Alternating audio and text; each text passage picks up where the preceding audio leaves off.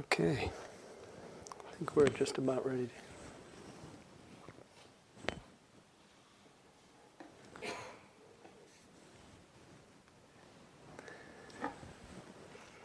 So good evening, everyone. I know that Leela has already told you how awesome you were. Is that the word you used? But I just want to add my appreciation for your awesomeness, for making it through the first day, at least almost the first day. And I say that because it is sometimes the first day is either like a bucking bronco, a swamp, a detox center, any number of metaphors would apply. It's really very challenging to sit with ourselves, to attend to all the untended parts of ourselves, our bodies and our minds. But this is really the process of stopping this and putting the light of attention on ourselves is what opens us to that natural happiness that the practice points to. Hafiz, in one of his poems, I know many of you know the ecstatic poet Hafiz, he said, "How did the rose ever open its heart and give to this world all its beauty? It felt the encouragement of light against its being. Otherwise, we all remain too frightened." So that process of turning the light on, the first day of a retreat, you see a lot of rooms that have been in the dark. I bet you didn't even know you had sensations, aches, pains, didn't even know the level of restlessness, didn't even know how much your mind moves. Did anybody notice any of that today? Is your mind a little busy? Well, here's what, just so that you know that you are one with beings who've been doing this for centuries. This is François Fenelon in 1651. Said, "As light increases, we see ourselves to be worse than we thought. We are amazed at our former blindness as we see issuing forth from the depths of our heart a whole swarm of shameful feelings like filthy reptiles crawling from a hidden cave. We never could have believed that we had harbored such things, and we stand aghast as we watch them gradually appear. But we must neither be amazed nor disheartened.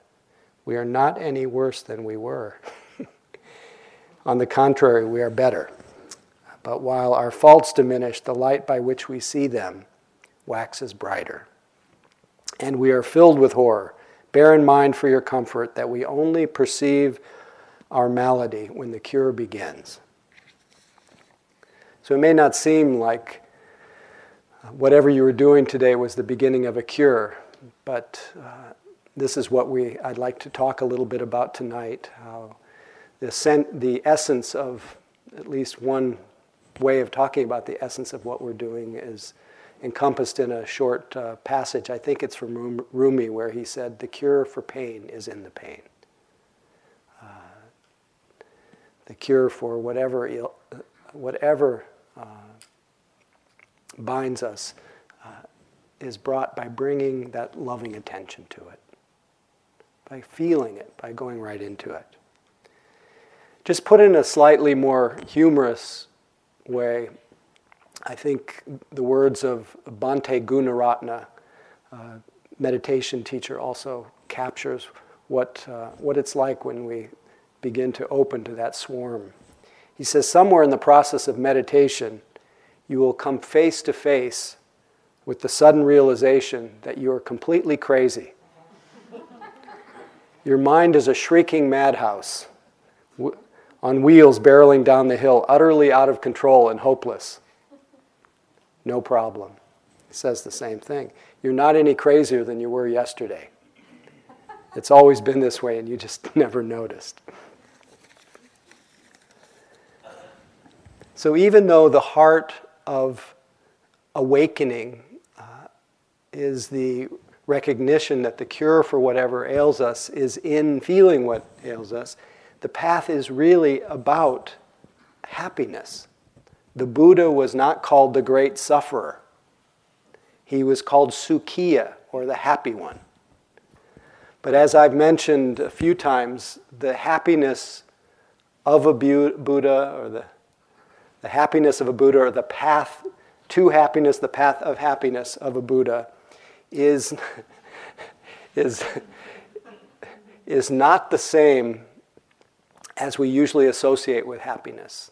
What we usually associate with happiness is the happiness of a good mood. And the happiness of a good mood can certainly be encompassed in the happiness of a Buddha. But the Buddha said very succinctly, very simply, that the highest happiness is peace. So we have to really consider what actually brings peace. And then, of course, we have to also notice what brings the opposite of peace: dis-ease, unsatisfactoriness, anxiety, worry, fear, depression. All the expressions of a heart or a mind that is not at peace. So the teachings and our practice, your practice will actually clarify this for yourself, even if no teachings were given. If you sat here long enough and paid attention to your mind, you would likely, over time, notice not just the contents of your mind, but you'd start to see the common themes. You'd start to see what we call the top 10 tunes.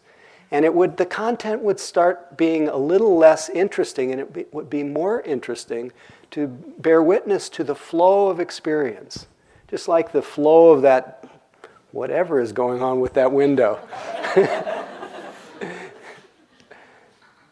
It appears, it disappears. You start to see that everything is in flux.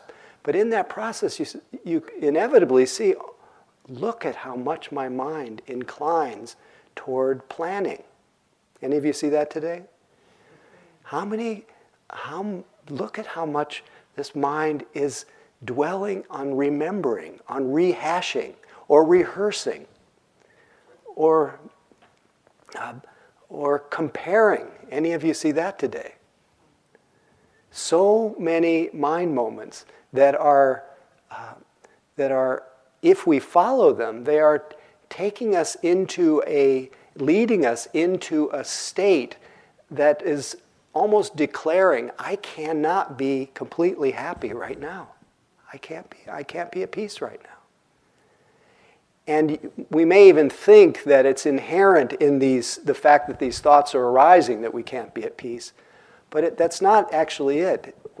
It's inherent in the tendency to follow these thoughts, to be absorbed into them, to incarnate in them, and mistaken the thoughts that we have about ourselves and about our lives and the thoughts about time, to mistake that for reality and overlook the inherent peace that we can find in this present moment. In any moment that we're not, you could say, looking ahead or looking back, or we're not wanting something to be different, we're not pushing something away, and we're not building a monument to it, giving it great meaning. Did any of you push anything away today? Any of you want what you didn't have? Any of you build a story about how your retreat was going? These are the presence in our mind of what we call the three, it's a little dramatic, but sometimes called the three poisons. They're only poison because we tend not to really notice what our mind is doing. So the beauty of what our practice is we make a shift from being just carried along by these old reactions to make that shift to noticing them. And in that moment of noticing, moment of mindful attention, is really a moment that is without wanting things to be different. If you're noticing something, you're not wanting it to change, you're not pushing it away, and you're not elaborating on it. You're not complicating the present moment. You're seeing it just the way it is. And you'll notice, even as you sit here tonight, if you, just in these moments of listening, if you're not looking back and you're not looking ahead, and you're just hearing, your senses open, you'll see probably a lot less suffering. As one of my teachers said, you need the past and thoughts to suffer. You don't need anything to be free. We begin to get a glimpse of that, at least in moments when we sit quietly. But mostly the first day, it's just dealing with the madhouse, wheels barreling down the hill, utterly out of control. But it does get easier, it gets better. So what does all this have to do with happiness? The Buddha, being the happy one, could make that declaration or be called that because something happened in his own life. He was no different than any of us, and relative to his time, he lived in relative privilege, had what he needed, what he wanted, had the range of sense experience and sensual delights, could just exhaust his anything he really wanted. And like us, relative to so many in the world who don't even have their basic needs met, he was anxious, dissatisfied, unhappy, was really not at peace. And most of you know the story, his dad wanted him to go into his family business and be a kind of prince and lord over the lands, and he just didn't feel that was very satisfying. He even said at some point after he started to wake up a little bit, he says, if I have to do that, it would be like sitting on a bed of coals if there's no peace in my heart. So he was already at this point turning toward longing for. And so as you hear the word longing, it's important that we don't just conflate all kinds of desire as the cause of suffering. Some desires lead to the end of it, lead us back to ourselves. And so every person here came here because of desire. So we don't, in our practice, adopt views about desires. But we do try to discern what kinds of desires keep leading us onward toward more dissatisfaction, and which ones actually ease our hearts. And that's a lot of what he discerned in his own practice. What really turned his heart toward this deeper longing, this longing for a reliable refuge, some place he could really rest, and an unshakable kind of peace, was seeing the obviousness of the insecurity of life, the unreliability of life. The very definition, as the Wiley's Dictionary puts it, the definition of birth is the leading cause of death.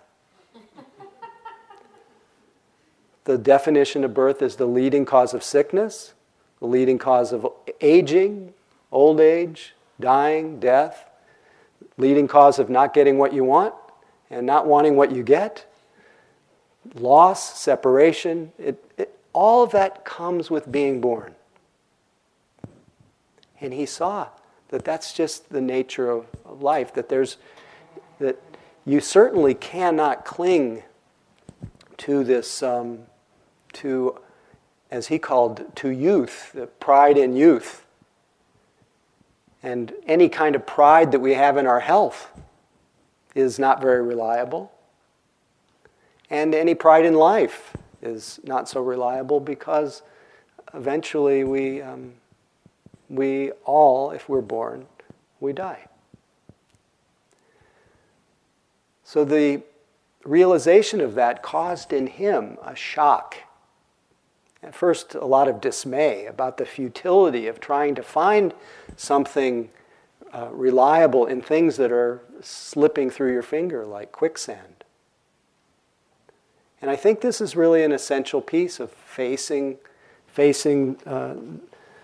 the music about our existence. Even for those of you in here who are quite young, it comes a little bit more into your face as you age a little bit. But this is what Jennifer Wellwood says. She says, "My friends, let's grow up. Let's stop pretending we don't know the deal here. Or if we truly haven't noticed, let's wake up and notice. Look, everything that can be lost will be lost. It's simple. How could we have missed it for so long? Let's grieve our losses fully like human right beings. But please, let's not be so shocked by them. Let's not act so betrayed, as though life had broken her secret promise to us. Impermanence is life's only promise to us, and she keeps it with ruthless impeccability. To a child she seems cruel, but she is only wild, and her compassion exquisitely precise. Brilliantly penetrating, luminous with truth, she strips away the unreal to show us the real. This is the true ride. Let's give ourselves to it.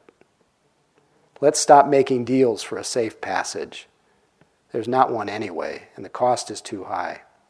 We're not children anymore. The true human adult gives everything for what cannot be lost. Let's dance the wild dance of no hope."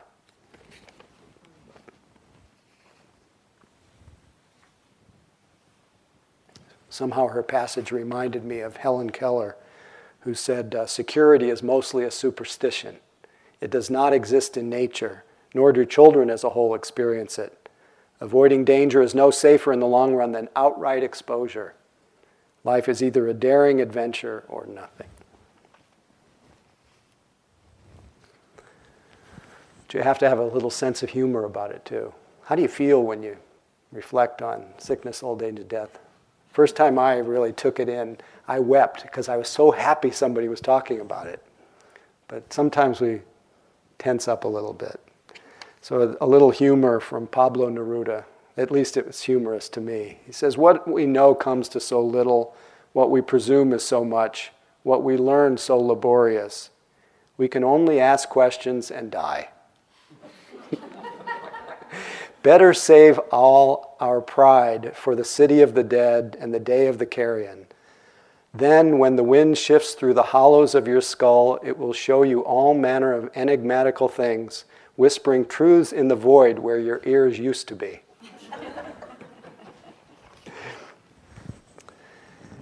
So this was the Buddha's meeting of what are called the heavenly messengers, of an extremely ill person, someone his own age, somebody who was very old, who he'd somehow been protected from seeing aging. And when he saw a corpse, this shook him up.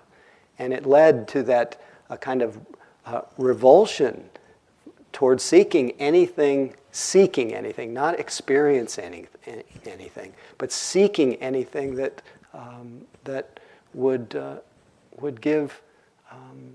not quench that deep longing that he had. So what had lit in his heart was that desire that no other desire could fulfill, that desire for freedom. It's that same, I honestly believe it's that same desire that brings everyone to practice, that really drives everything that we do, but we tend to fall into such confusion that we look for it in all the wrong places. As you've heard the expression, looking for love in all the wrong places.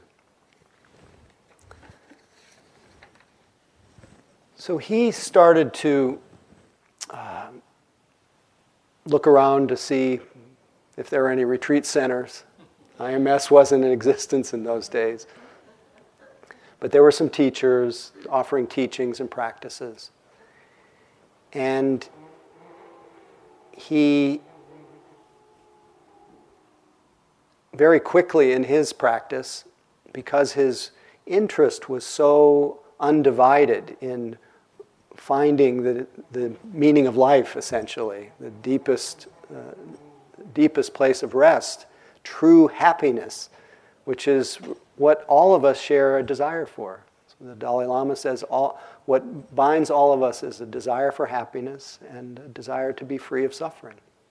It's really what makes us, it's our shared humanity.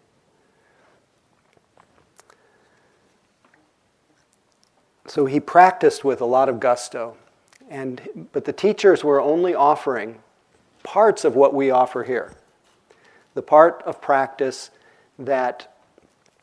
where we gather our attention here and we sustain that attention, where we connect and we sustain, using the capacity that every human being has to really gather our attention into the present moment and stay there. But the practices that he was doing, the emphasis wasn't on being able to see with wisdom, but more for the heart or the mind to enter into a transcendent state where everything would stop. And very quickly, he entered into states of deep absorption, deep concentration, which are wonderful and healing, but they have some limitations. And he described that feeling of unmixed happiness, a mind that was completely free of any hindrances, any desire for anything to be different than the way it was. Complete feeling of rapture, of well-being, of peace, unmixed happiness. It's nice for him, huh? And he saw that the pleasure, he'd had a lot of pleasure in his life. He had pretty much, as I said before, he had exhausted the kinds of pleasures that he could have. He had already practiced the art of, at least the one that is popularized in our media, where it's all characterized by this one fellow named Spence, who you've probably heard about in advertisements. Where Spence is the one who said that he put a new twist on an old philosophy, which is to be one with everything, you have to have one of everything. He'd already exhausted the notion that if he had one of everything, a taste of every sense door quenched, that it would lead to happiness. He saw through that. And he saw that every single sensual experience, as delicious as they are, as wonderful a kind of pleasure and comfort can come from the satisfaction of some kind of hunger for an experience. No matter what experience that is, it leaves in its wake a feeling of loss. And that loss, or that little hole, is often quickly filled with what? Another desire. So depending on the world of the happiness that comes through satisfying our senses, he called worldly happiness or conventional happiness, he called it lokiya sukha. And this is what he'd been playing in his whole life up until he got into meditation practice. Lokiya sukha means worldly happiness, but it's also been translated as the happiness of slavery, the happiness of bondage, the happiness that depends on conditions being a certain way. So if I had my sense of happiness dependent on that window not snoring, I wonder what you projected onto that window.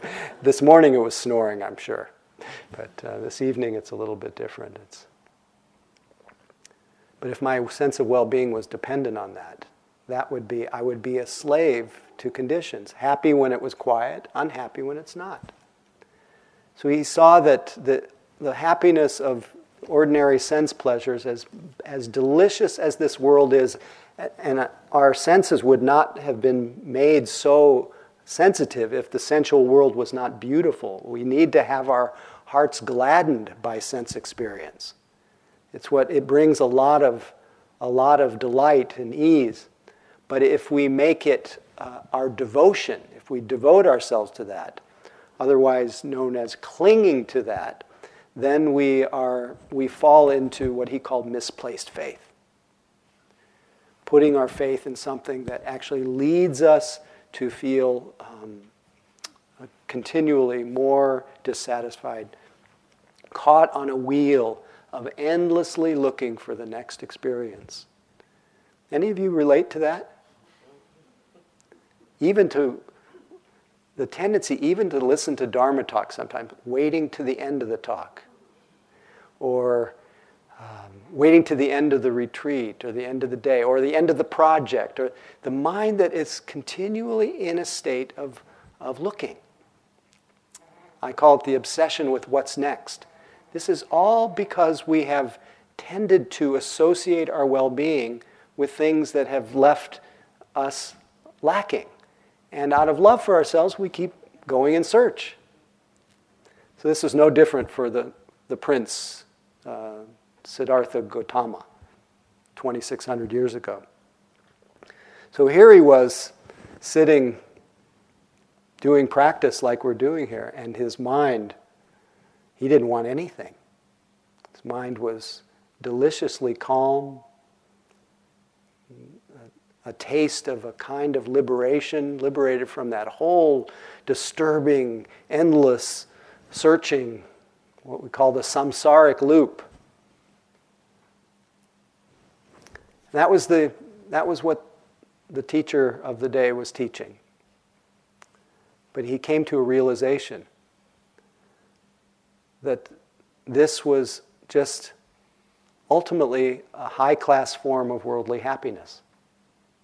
Because eventually, whatever that state was that he was experiencing, whatever that unmixed happiness that was temporarily, with the temporary abatement of any kind of disturbance, or any kind of frustration, or wanting, or ill will, or restlessness, or doubt, or whatever,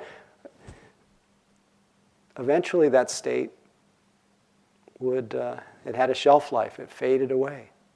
He said, this is not true happiness. And that was all that was offered. So he saw that there is a great happiness that one can have enjoying the world of the senses, and a tremendous happiness that can come with the happiness of a mind that is well concentrated, well collected. And this sense of well collectedness is a springboard.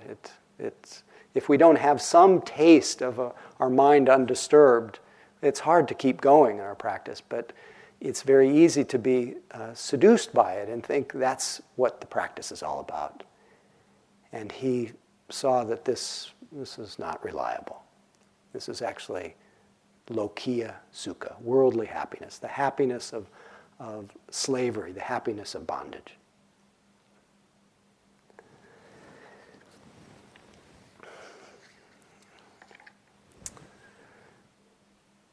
So at this point, there was nobody around to point him to any kind of more reliable happiness or peace.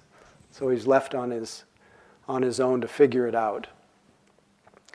But what he tried first was, as I know many of you know the story, but I'm trying to apply it to what you're doing here. He tried trying to transcend his body. He did all kinds of ascetic practices, starving himself, denying himself pleasure, denying himself, hopefully putting himself in such a state that his mind would transcend the body.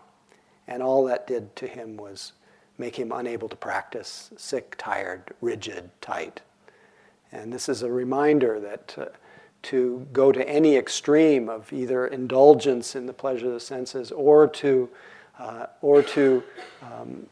repress or suppress the sense experiences is not about the practice. The freedom has to be bigger than both of those. Somewhere in the middle and beyond. So at this point, his ascetic friends, he said goodbye to. His sensual life, he said goodbye to as devotion. I always like to qualify this as that the point of giving up the world is not giving up pleasure. It's, as Suzuki Roshi, a wonderful Zen master, put it, he says, renunciation isn't giving up the things of this world, but it's understanding that they pass away, they go away. It's developing a wise relationship. It's letting go of our dependency, our clinging to situations, things, people, near and afar being the way we want them to be.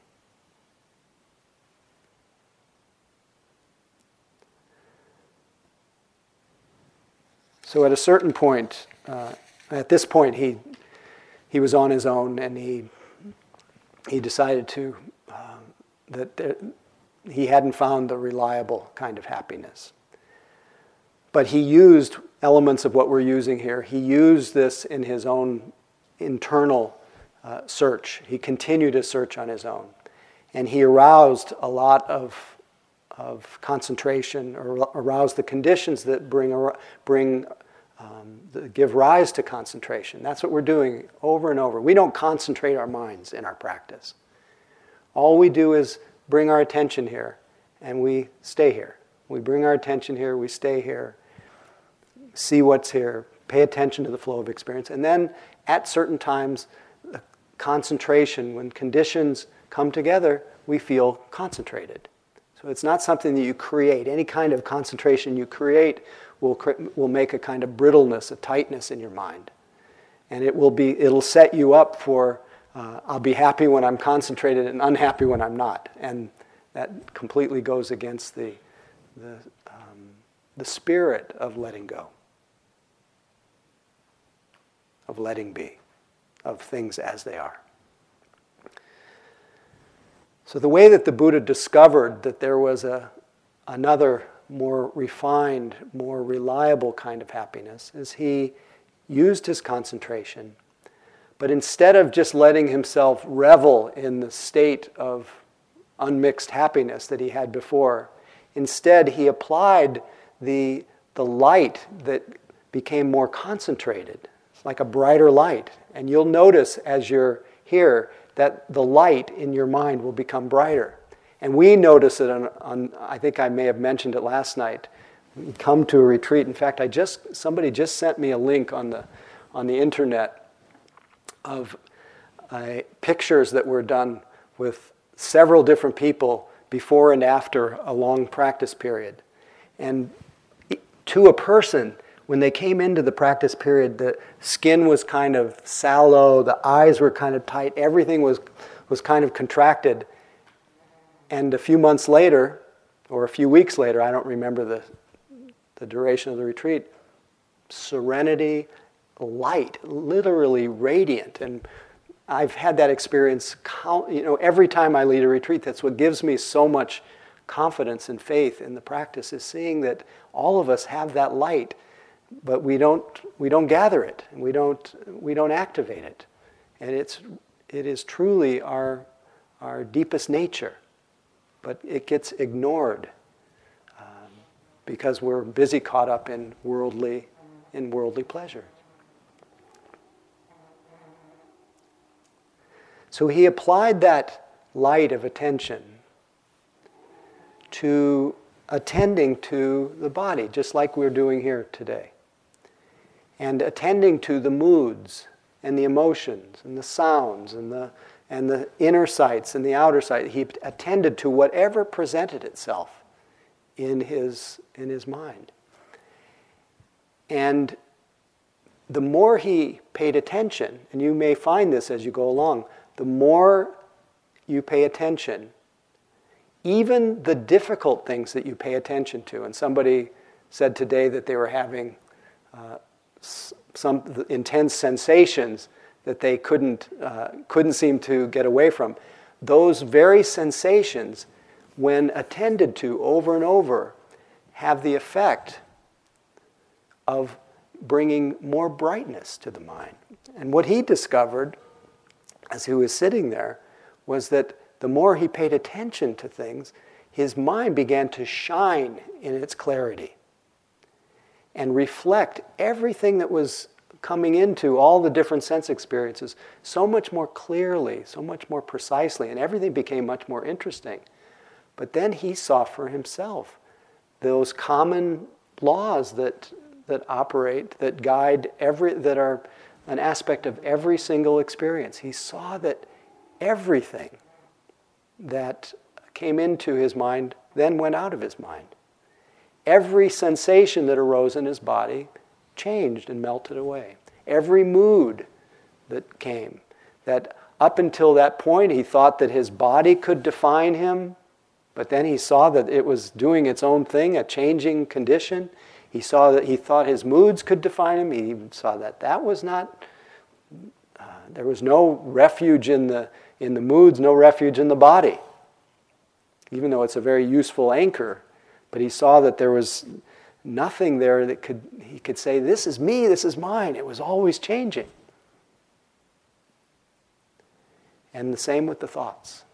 He saw the thoughts were arising and passing and like bubbles, and they were thinking themselves.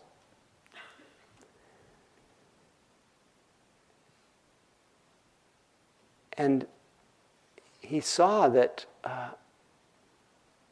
the fact that they were changing is that they reminded him that it was not possible to really hold on to them. It wasn't possible to cling to them. It wasn't possible to say, this is who I am all the time, stay here. Talk about control your mind. He saw that it was out of control. It was not in control. But the more he saw this, the more his mind stopped grabbing, stopped pushing away. And the same things were still flowing through his mind. In fact, all kinds of doubts and all kinds of seductions and all kinds of desires and everything came into his mind. But he stopped grabbing it, he stopped pushing it away, and he stopped thinking it was him, stopped identifying with it. And the more he did that, the more he began to feel this great joy. Sometimes, as Joseph Goldstein called it, I think he made this up, I don't know, called it vipassana happiness. But really, it's the joy that we feel when our mind is not caught up, when it's non-reactive. When there's a great joy at seeing the coming and going of things and being intimately involved in it, but yet not moved, not losing our balance, not having our well-being dependent on what's going on. And he saw that this was a glimpse in this moment. This was a glimpse of a happiness that didn't depend on circumstances, didn't depend on satisfying any kind of hunger. In fact, there was no hunger in it. And it didn't mean that his mind had to be quiet. It didn't mean that he had to have everything he wanted. And he saw that this was a taste of what has been called in the teachings Lokuttara Sukha. Lokuttara Sukha means Lokuttara means beyond the world, unstuck from the world. And when they talk about the world, it doesn't mean escaping the world. It just means the world of change, the world of mind, the world of change that we tend to become caught up in, lost in, unstuck from reactivity. The happiness of equanimity, the happiness of freedom.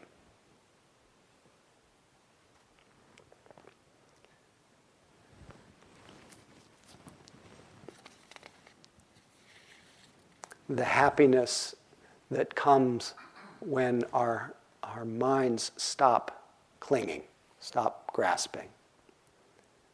This is why at the heart of the Buddha's teaching, one of the most famous short little passages from the Buddha is, nothing whatsoever should be clung to as I, me, or mine. Whoever's heard this has heard the entire teaching. Whoever practices this has practiced the entire teaching. Whoever has realized this has realized the fruit of all the teaching. The freedom that comes from not grabbing.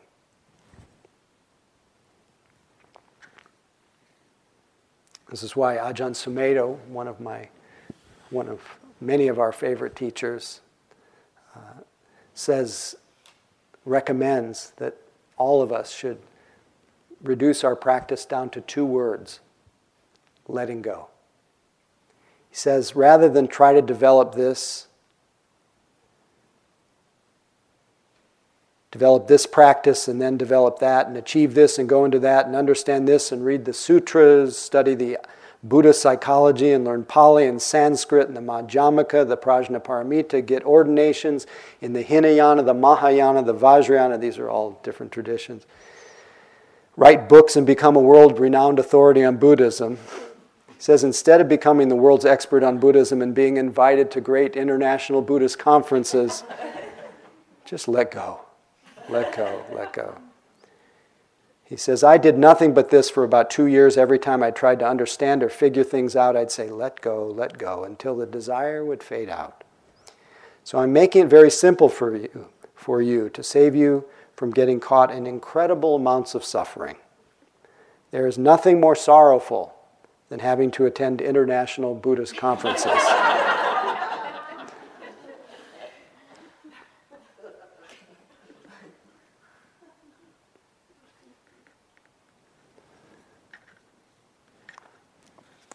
I'll read the second half another night. As Dana Faulds writes in her poem Allow, there's no controlling life.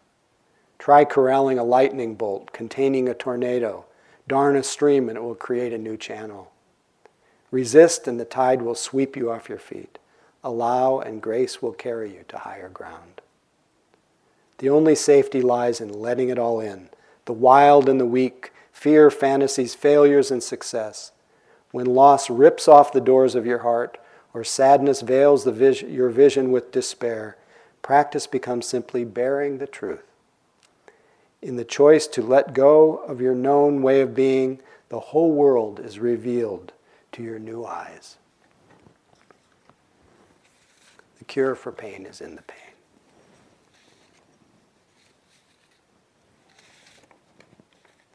So we come to a retreat mostly having innocently practiced a devotion to lokiya, to worldly pleasure. And we've been essentially sold a bill of goods. And it's just a cycle of ignorance. This is what Sogyal Rinpoche, a Tibetan teacher, said about it. He says, sometimes I think the greatest achievement of modern culture is its brilliant selling of samsara and its barren distractions. Modern society seems to me to be a celebration of all the things that lead away from the truth, make truth hard to live for, and discourage people from even believing that it exists. And to think that all this springs from a civilization that claims to adore life, but actually starves it of any real meaning, that endlessly speaks of making people happy, but in fact blocks their way to the source of real joy. This modern samsara feeds off an anxiety and a depression that it fosters and trains us all in, and carefully nurtures with a consumer machine that needs to keep us greedy to keep going. Samsara is highly organized, versatile, and sophisticated. It assaults us from every angle with its propaganda and creates an almost impregnable environment of addiction around us. The more we try to escape, the more we seem to fall into the traps it is so ingenious at setting for us. As one Lama put it, mesmerized by the sheer variety of perceptions, beings wander endlessly astray in samsara's vicious cycle. Obsessed then with false hopes, dreams, and ambitions which promise happiness but lead only to misery, we're like people crawling through an endless desert, dying of thirst.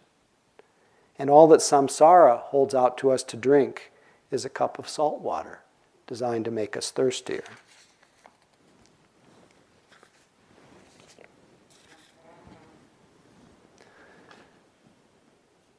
I don't know why, but I get very happy when I read that. It reminds me of a passage that was written on the walls of a cave in Thailand. A person who was practicing there, he had died while he was of some kind of dengue fever, and when they went to find his body, they saw inscribed on the walls of the cave, "Oh, what a joy to know there's no happiness in this world. Be happy." Of course, there's lots of happiness in this world. And the Buddha said that it is a great good fortune to be able to enjoy the world of the senses, that it is a mark that you are living a good life, that you have enough purity in your life, in your actions, that your mind is not so intensely reverberating from what you've said or you've done or haven't said or haven't done, that you can't really take in the joy of the senses. But he said, don't stop there. Don't limit yourself. Don't fall into that misplaced faith. And at least see that there is a much more enduring kind of happiness, even in the happiness of concentration. Let it wash over you. Let yourself come to a one-pointedness, to that unmixed happiness, even if it is ultimately unreliable. But instead of just letting the bliss of your pleasant states of mind take you over, instead of getting caught up in that, apply that pleasure and that light in your mind to see very clearly. Because the happiness of a Buddha depends on seeing into the nature of reality. It can never be separated from wisdom. And it's the wisdom that really unleashes our compassion, that helps us to see that all of our spinning keeps us in an illusion of a kind of separation. It keeps us feeling like we're the one wave that's gotten separated from the ocean, when we all know that the wave can never be separate from the ocean.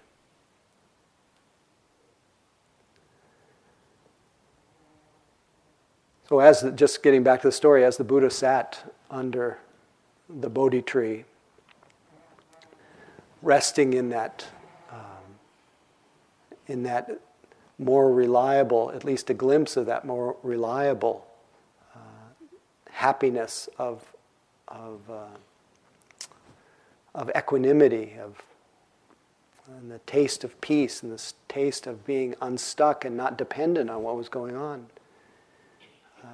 As he sat there, in a flash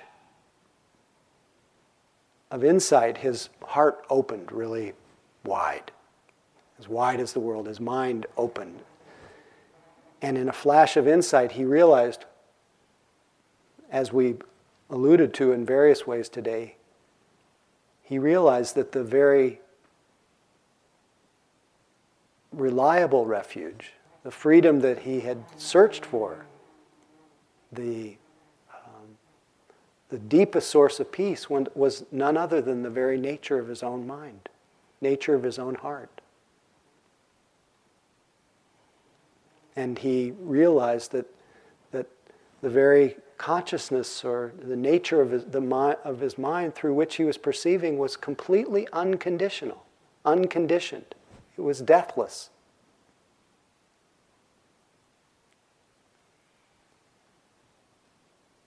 It was already and always free. And in some way takes no effort to recognize, but a lot of effort to brush the dust of confusion and memory, so that clear mirror is revealed.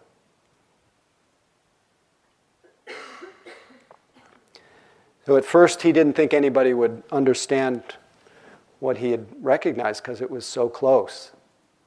It was so wondrous and so vast and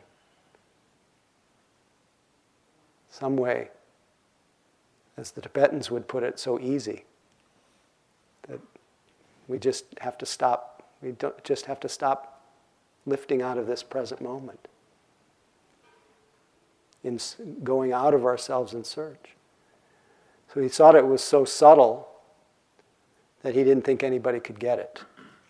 But then he saw that there were those with, as it said, who have just a little bit of dust on their eyes, who, if pointed, told to put their tush on the cush, pointed back to the capacity to be aware, to be awake, to be able to see clearly, to come to one's own understanding. He then, out of compassion, which is the natural fruit of wisdom, couldn't resist spending the next 45 years teaching, sharing the things that he experienced are the things he taught. It came right out of the fabric of his life, just as your teachings will come out of the fabric of your life. Every person's path is a creation of your own life.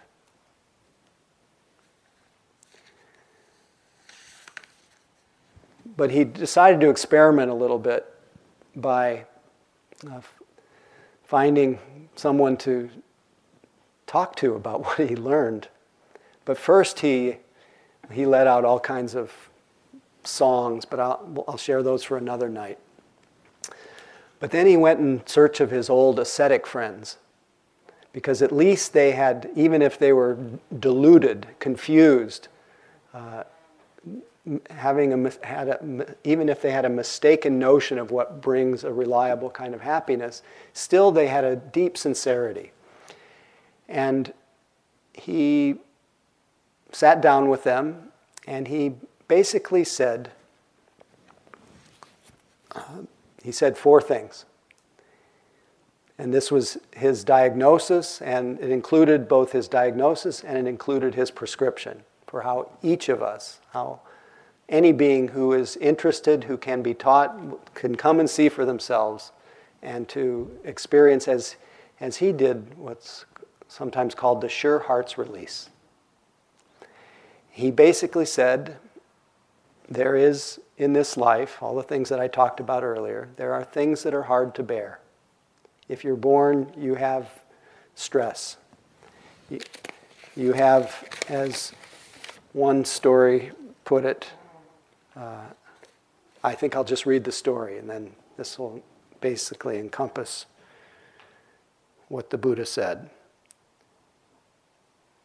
Once a farmer went to tell the Buddha about his problems. He told the Buddha about his troubles farming, how either droughts or monsoons made his work difficult. He told the Buddha about his wife, how even though he loved her, there were certain things about her he wanted to change. Likewise with his children. Yes, he loved them, but they weren't turning out quite the way he wanted. When he was finished, he asked how the Buddha could help him with his troubles. The Buddha said, "I'm sorry, I can't help you." "What do you mean?" railed the farmer. "You're supposed to be the great teacher." The Buddha replied, "Sir, it's like this. All human beings have 83 problems. It's a fact of life. Sure, a few problems may go away now and then, but soon enough others will arise. So we'll always have 83 problems." The farmer responded indignantly, "Then what's the good of all your teaching?" The Buddha replied, "My teaching can't help with the 83 problems, but perhaps it can help with the 84th problem." "What's that?" asked the farmer. "The 84th problem is that we don't think we should have any problems." So his prescription for dealing with the 83 problems, with the fact of all the kinds of stresses that you have seen face to face today. You maybe didn't just have a difficult day settling in. You were also having direct insight into the first noble truth. His prescription was open to it, welcome it, accept it. Stop fighting with it. Stop buying into the 84th problem. So that was the first truth, open to it. The second truth, what causes the 83 problems to turn into a lot of mental suffering is that 84th problem. So we don't think we should have any. And when we don't think we should have any, we think something's wrong, then our mind naturally enters into a state of wanting it to be different than the way it is. In all the ways you wanted today to be different than the way it is.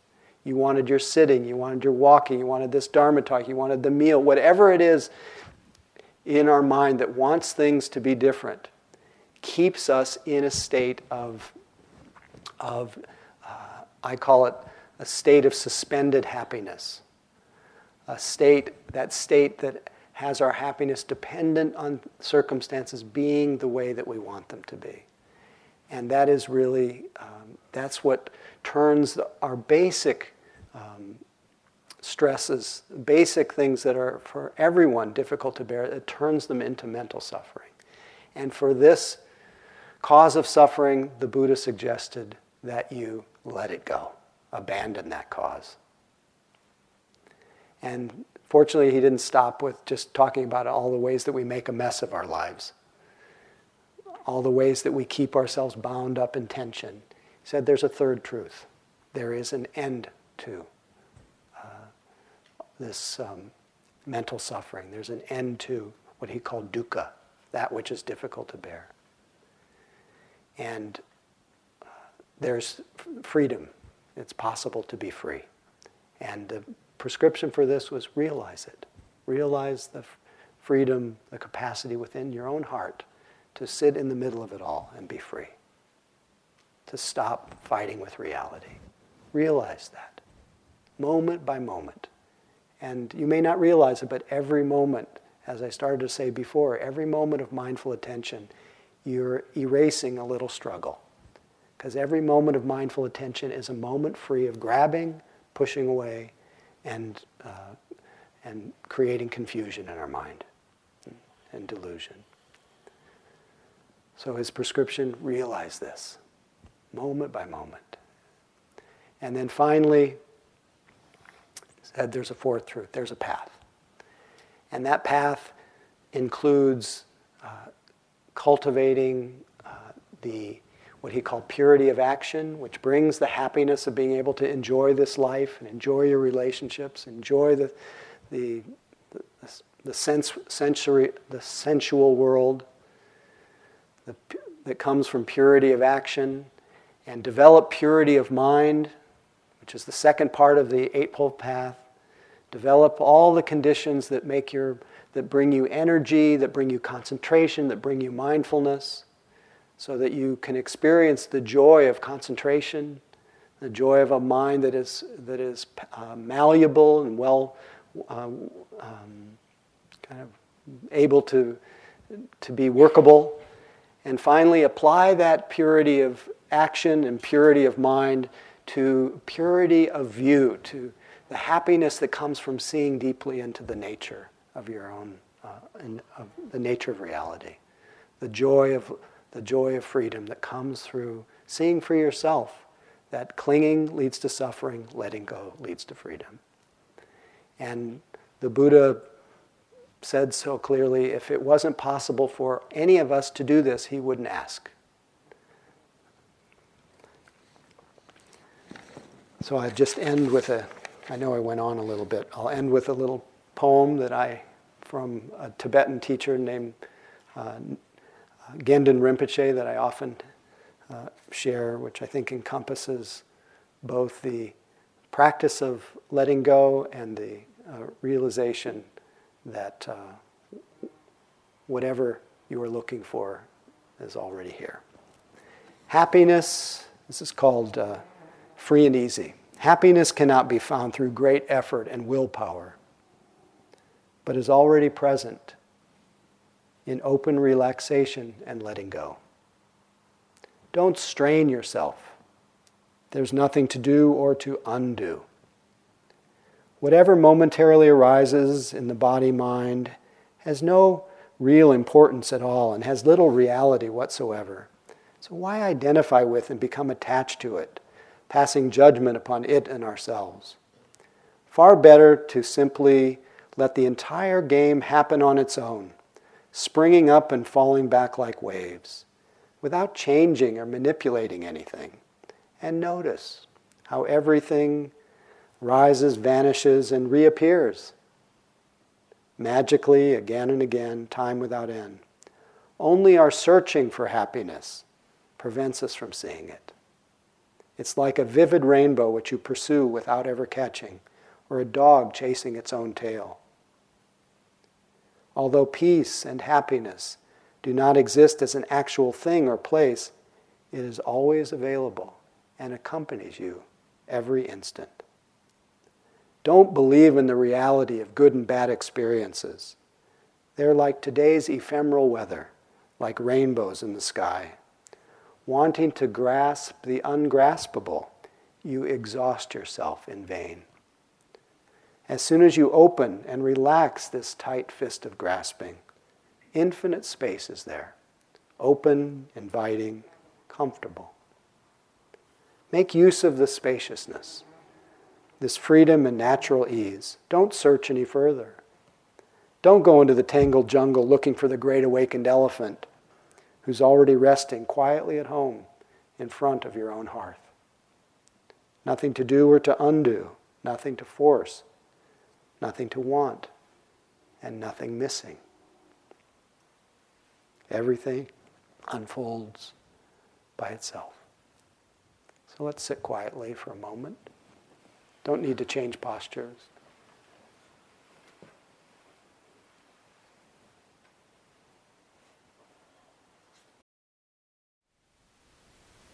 Thank you for listening. To learn how you can support the teachers and Dharma Seed, please visit dharmaseed.org/donate.